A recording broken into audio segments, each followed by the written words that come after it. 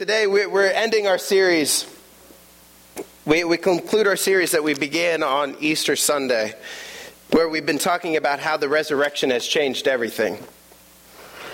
You know, because of Jesus' resurrection, because he didn't stay dead, we know that what his death was all about.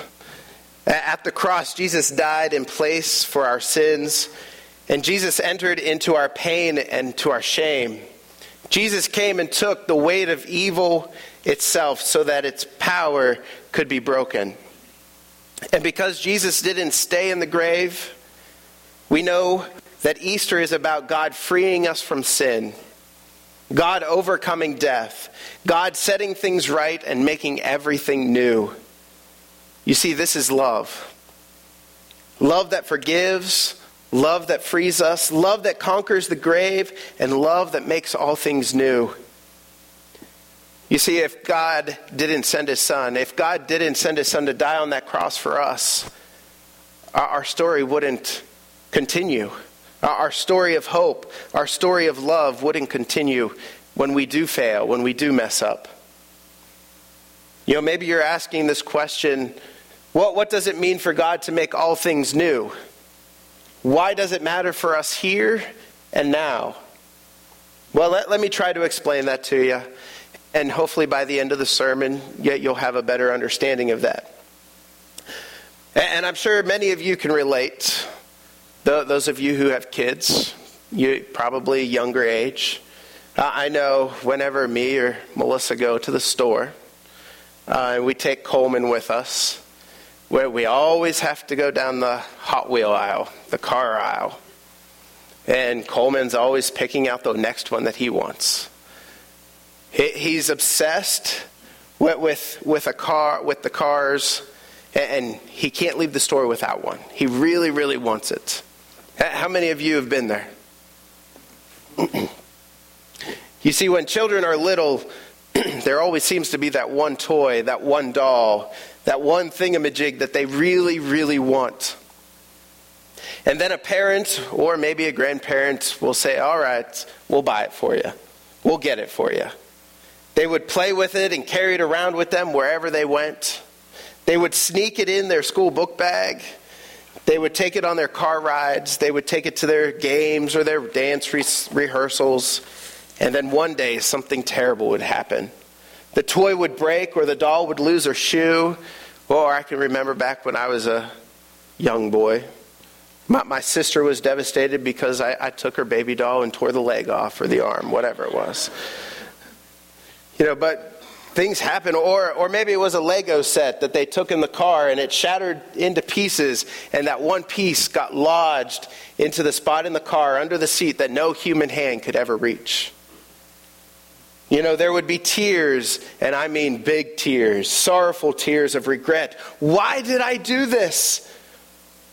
Or if the situation is particularly devastating, or the child is feeling particularly dramatic, like many of them are, they might explain, why did this happen to me? Or in our case, with our 7-year-old daughter, she often says, this is the worst day ever. You know, like any good parent, though, we try to make the situation right. Well, maybe for your birthday, or maybe for some special event, getting good grades at school, we can buy you a new one, whatever it might be. And the child, in their anguish, inevitably answers, I don't want a different one, I want that one. You see, there might be some particular reason for saying that, like the color was the right color, or the style was just right, or I had the doll's hair in the right position. But more often than not, they can't say why. They just want that one to be fixed. And that's how we are when we look at the world around us, if we're honest. If we're honest, we don't actually want some other world in some far-off place. We want this world, this life, but fixed.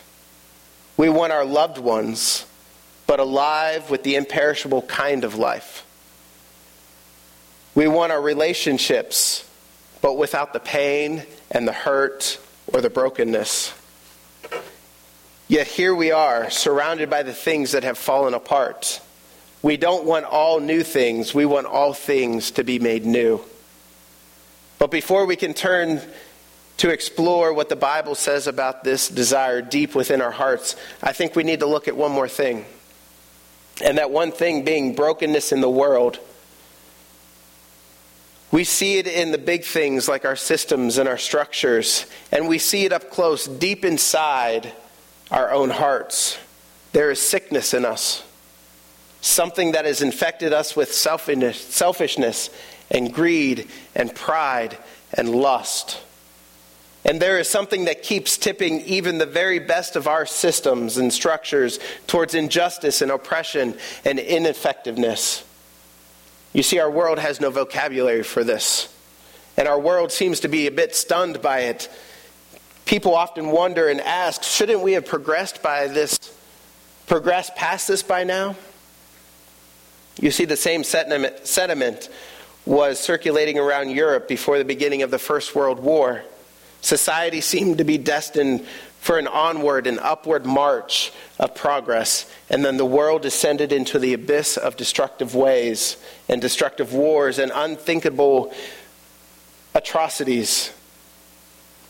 How could this be? How could this happen with civilized and enlightened nations? You see, our generation has experienced a similar thing when we look at 9/11. It seemed that the world was beginning to settle into a new globalized reality. The economy was booming, nations were cooperating, and all seemed well until airplanes were hijacked and crashed into buildings. How could this be? The world may have no vocabulary for this, but the church does. We have stopped using words like sin and evil, but maybe there is nothing else that can give a better account for the sickness in human behavior and the malformation of systems and structures than those words themselves, sin and evil. You see, evil holds the world in its grip. Sin has infected the human heart. And we want to know, what will God do about this? Does God offer all things new? Or can God really make all things new, you might ask? And I think to answer those questions, we need to turn our attention to a guy by the name of Paul. Paul, being one of the early church planters who described himself as the witness to the resurrection and why it matters that Jesus was truly and really raised from the dead. You see, Paul names himself as last in a long line of eyewitnesses to the risen Christ, and then argues that because Jesus has been raised from the dead, death itself has been defeated. A new beginning is possible. And you can get in on this through no merit of your own. It sounds pretty exciting to me, knowing that I'm a sinner, knowing that I can be a new creation. And as Paul continues in his letter in Corinthians, he begins to give us a fuller picture of what our hope as Christians really is. And if you will, turn with me to 1 Corinthians chapter 15.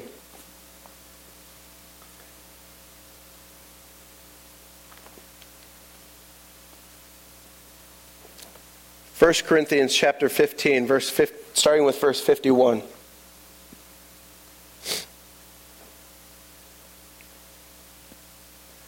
Listen, I am telling you a mystery.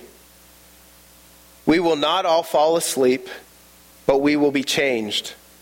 In a moment, in the twinkling of an eye, at the last trumpet. For the trumpet will sound, and the dead will be raised incorruptible, and we will be changed. For this corruptible body must be clothed with incorruptibility, and this mortal body must be clothed with immorality. When the corruptible body is clothed with the incorruptibility, and this mortal body is clothed with immortality, then the saying that it is written will take place. Death has been swallowed up in victory. Where, death, is your victory? Where, death, is your sting? The sting of death is sin, and the power of sin is the law. But thanks be to God who gives us the victory through our Lord Jesus Christ. Maybe it's helpful for us to see what our hope as Christians is really not. If we dig into it a little bit, Christian hope is not compensation. Christian hope is not compensation. We're not waiting for God to make it up to us by giving us mansions or streets of gold. No, something more powerful than that is going to happen. God is not going to reward us for our troubles. God is going to transform our bodies to bodies that cannot perish or die. Christian hope is not explanation. Paul does not tell the Corinthians that one day God will explain everything.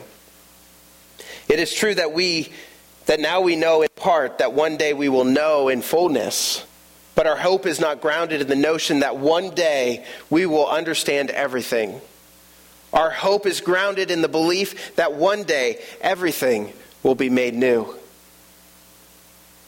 Christian hope is not evacuation. We forget this because we forget this because of the way we talk about heaven. Heaven is a wonderful place where we find rest in the presence of God. But even heaven, for the early Christians, was not the focus of the Christian hope. You see, heaven is real, yes, but it's not the point. Or as a New Testament scholar and early Christian historian N.T. Wright has famously said, heaven is important, but it's not the end of the world. Heaven is important, but it's not the end of the world. Imagine for a moment that you have a child, and that child is being bullied on the playground at school. Imagine that your child says to the bully, "Just you wait and see. My mom and dad are coming, and when they do, you're going to be sorry." And then imagine that you arrive on the playground and your child comes running to you and tells you all about the bully, and the bully is standing right there. Now, can you imagine saying to your child, "Oh, sweetie, oh, darling, I'm so sorry about that.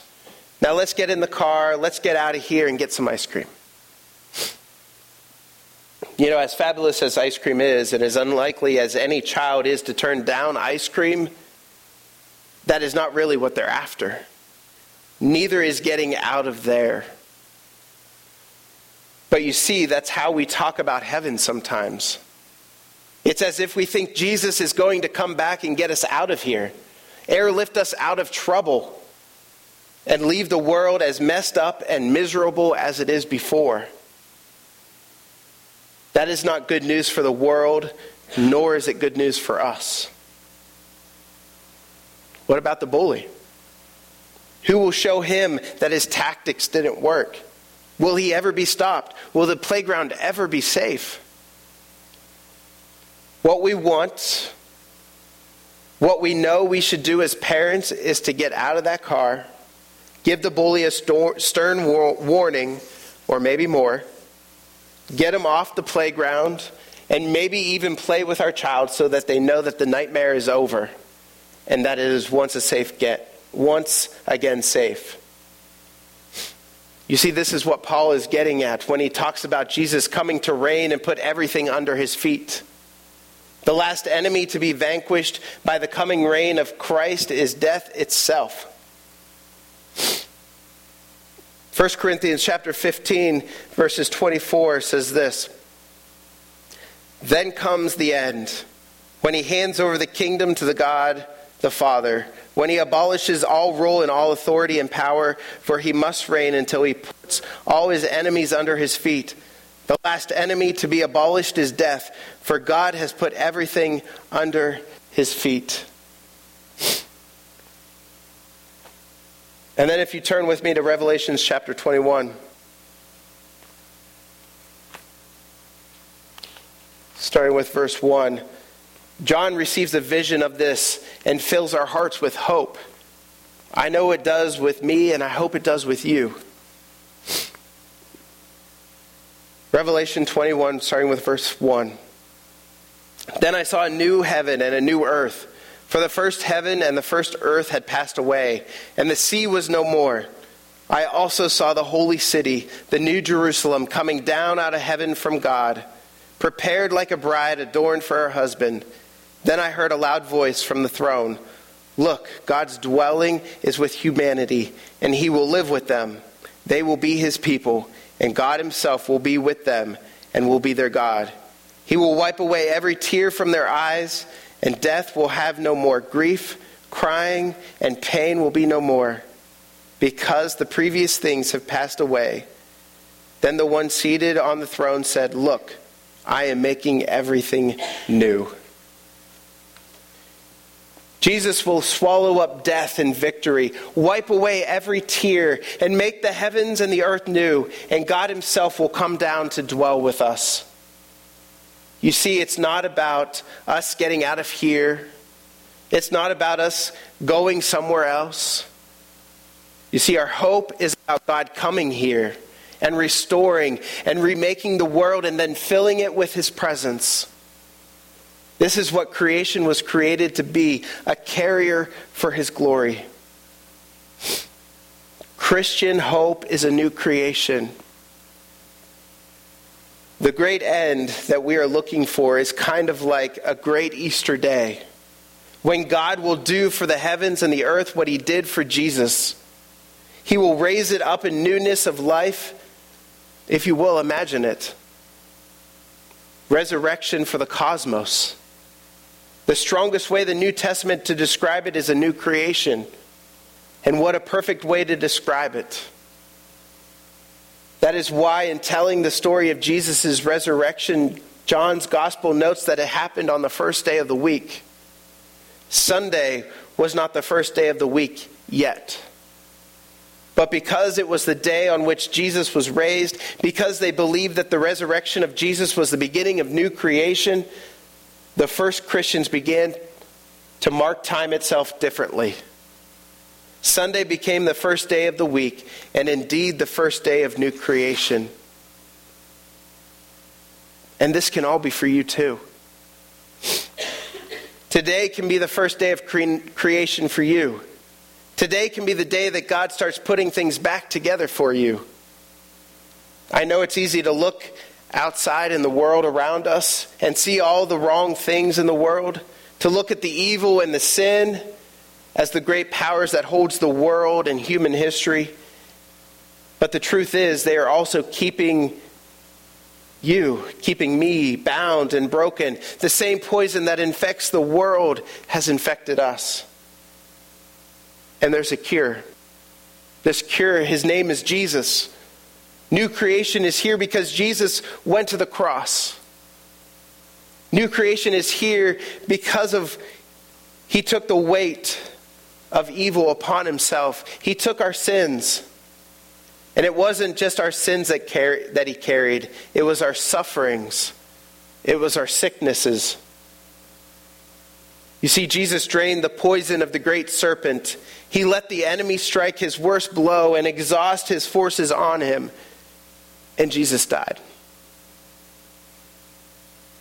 Earlier when I said I was going to preach the quickest sermon you ever heard and told you I was a sinner and I was a failure, if the story had ended there would be nothing else. There would be no hope.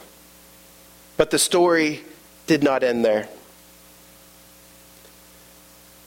The Father then raised Jesus up in victory. The resurrection is a great triumph over sin, death, and evil itself. Because of what the Father did through Jesus and defeating death itself, I'm able to stand up here and present the gospel to you. We're able to come together and worship and celebrate what Jesus has done for us. You see, Easter doesn't mean a new creation one day for the whole world. It also means a new creation now for you. Paul wrote this to the Corinthians in a follow-up letter as if to drive how personal and powerful the good news of the resurrection really is. In 2 Corinthians 5:17, he writes, "Therefore, if anyone is in Christ, he is a new creation. The old has passed away, and behold, the new has come." You see, you can experience new creation now by letting Jesus set you right from the inside out. You can be made new, and resurrection can begin in you. You know, I'm about to celebrate my 36th birthday. And through the years, there have been many struggles, many trials, many things that I've gone through. There's also been triumphs as well. You know, I think back to the time where I was a wee boy, and you know, my first experience with the church and Christ, and knowing, okay, well, we're going to get baptized. But it wasn't really until I went to college. It wasn't really until I understood what Christian hope was, that what it was all about, really. And it wasn't until me and Melissa got married that, you know, I finally decided that, hey, maybe back then I didn't really give my life. It was just a motion. So, you know, almost 12 years ago, 14 years. Wow, 14 years. Time flies when you're having fun. You know, that I decided that this was the right time, that this was what God's calling me to do. You know, God said, hey, you're a sinner, you're a failure, you mess up. It's time for you to experience what the resurrection's all about. It's time to give your life over. It's time to experience this new creation once and for all. And it's been a struggle, you know, here and there. There's been rough patches. There's been trials and temptations. But because of the hope that I have in Jesus, because of the hope that we're told about in Scriptures, because of what John wrote in the book of Revelations about the new heaven and the new earth coming, we can go out and be that new creation and share it with the world and share it with our community out there. You know, God created us to be that messenger. God created us to go out and share it. He doesn't want us to keep it in. You know, maybe this morning you're deciding, hey, have I really given my life to Christ? You know, maybe you're thinking, maybe today's the day. Maybe I'll wait until next week. You know, there's no time like the present. You know, it wasn't, you know, I think back, you know, if I really, you know, understood what the Bible was when I was a boy, you know, what would have happened if I would have, you know, died or had cancer, or, you know, what would have I ever really known what Jesus was all about? And to think about my 3 kids now. You know, am I being the best person that I can be, sharing the gospel with them? You know, I just pray that this morning that if you're struggling, you have a question that you're wondering, that you see one of us elders, that you mention it on your Connect card, that you write it down so that we know that we can pray for you, that we can help you along the way. Because without Christ, we're nothing. Without Christ, we can't be that new creation. But we want to be a fellowship of believers who want to be there for each other. So I'm here for you. I know Rich is here. Sean's here. We're here for you if you need anything. Let's go to the Lord in prayer and pray. Heavenly Father, we thank you for this day. We thank you for this time that we get to celebrate and experience your resurrection and just the power and the glory and just what it means for us, Lord. We just pray that as we continue to focus on you, to continue to focus worshiping and understanding what this Christian hope is all about, that we can see this new creation, that we can understand this new creation and just share it to the people around us, Lord. Lord, I ask that you just be with everybody here this morning, that you just give them the nudge if they need the nudge, that you just welcome them with open arms, that you just let them know that you are there, that you are wrapping your arms in love with them, Lord.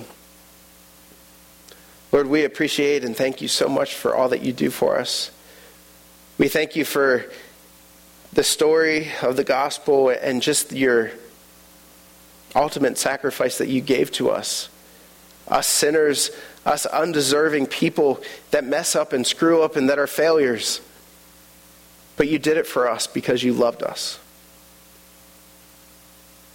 And Lord, I look forward to it down the road where we can stand in your presence and just be surrounded by your love and just experience what this new creation is all about, Lord. We love you and we thank you so much for all that you do for us. It's in your Son's name we pray. Amen.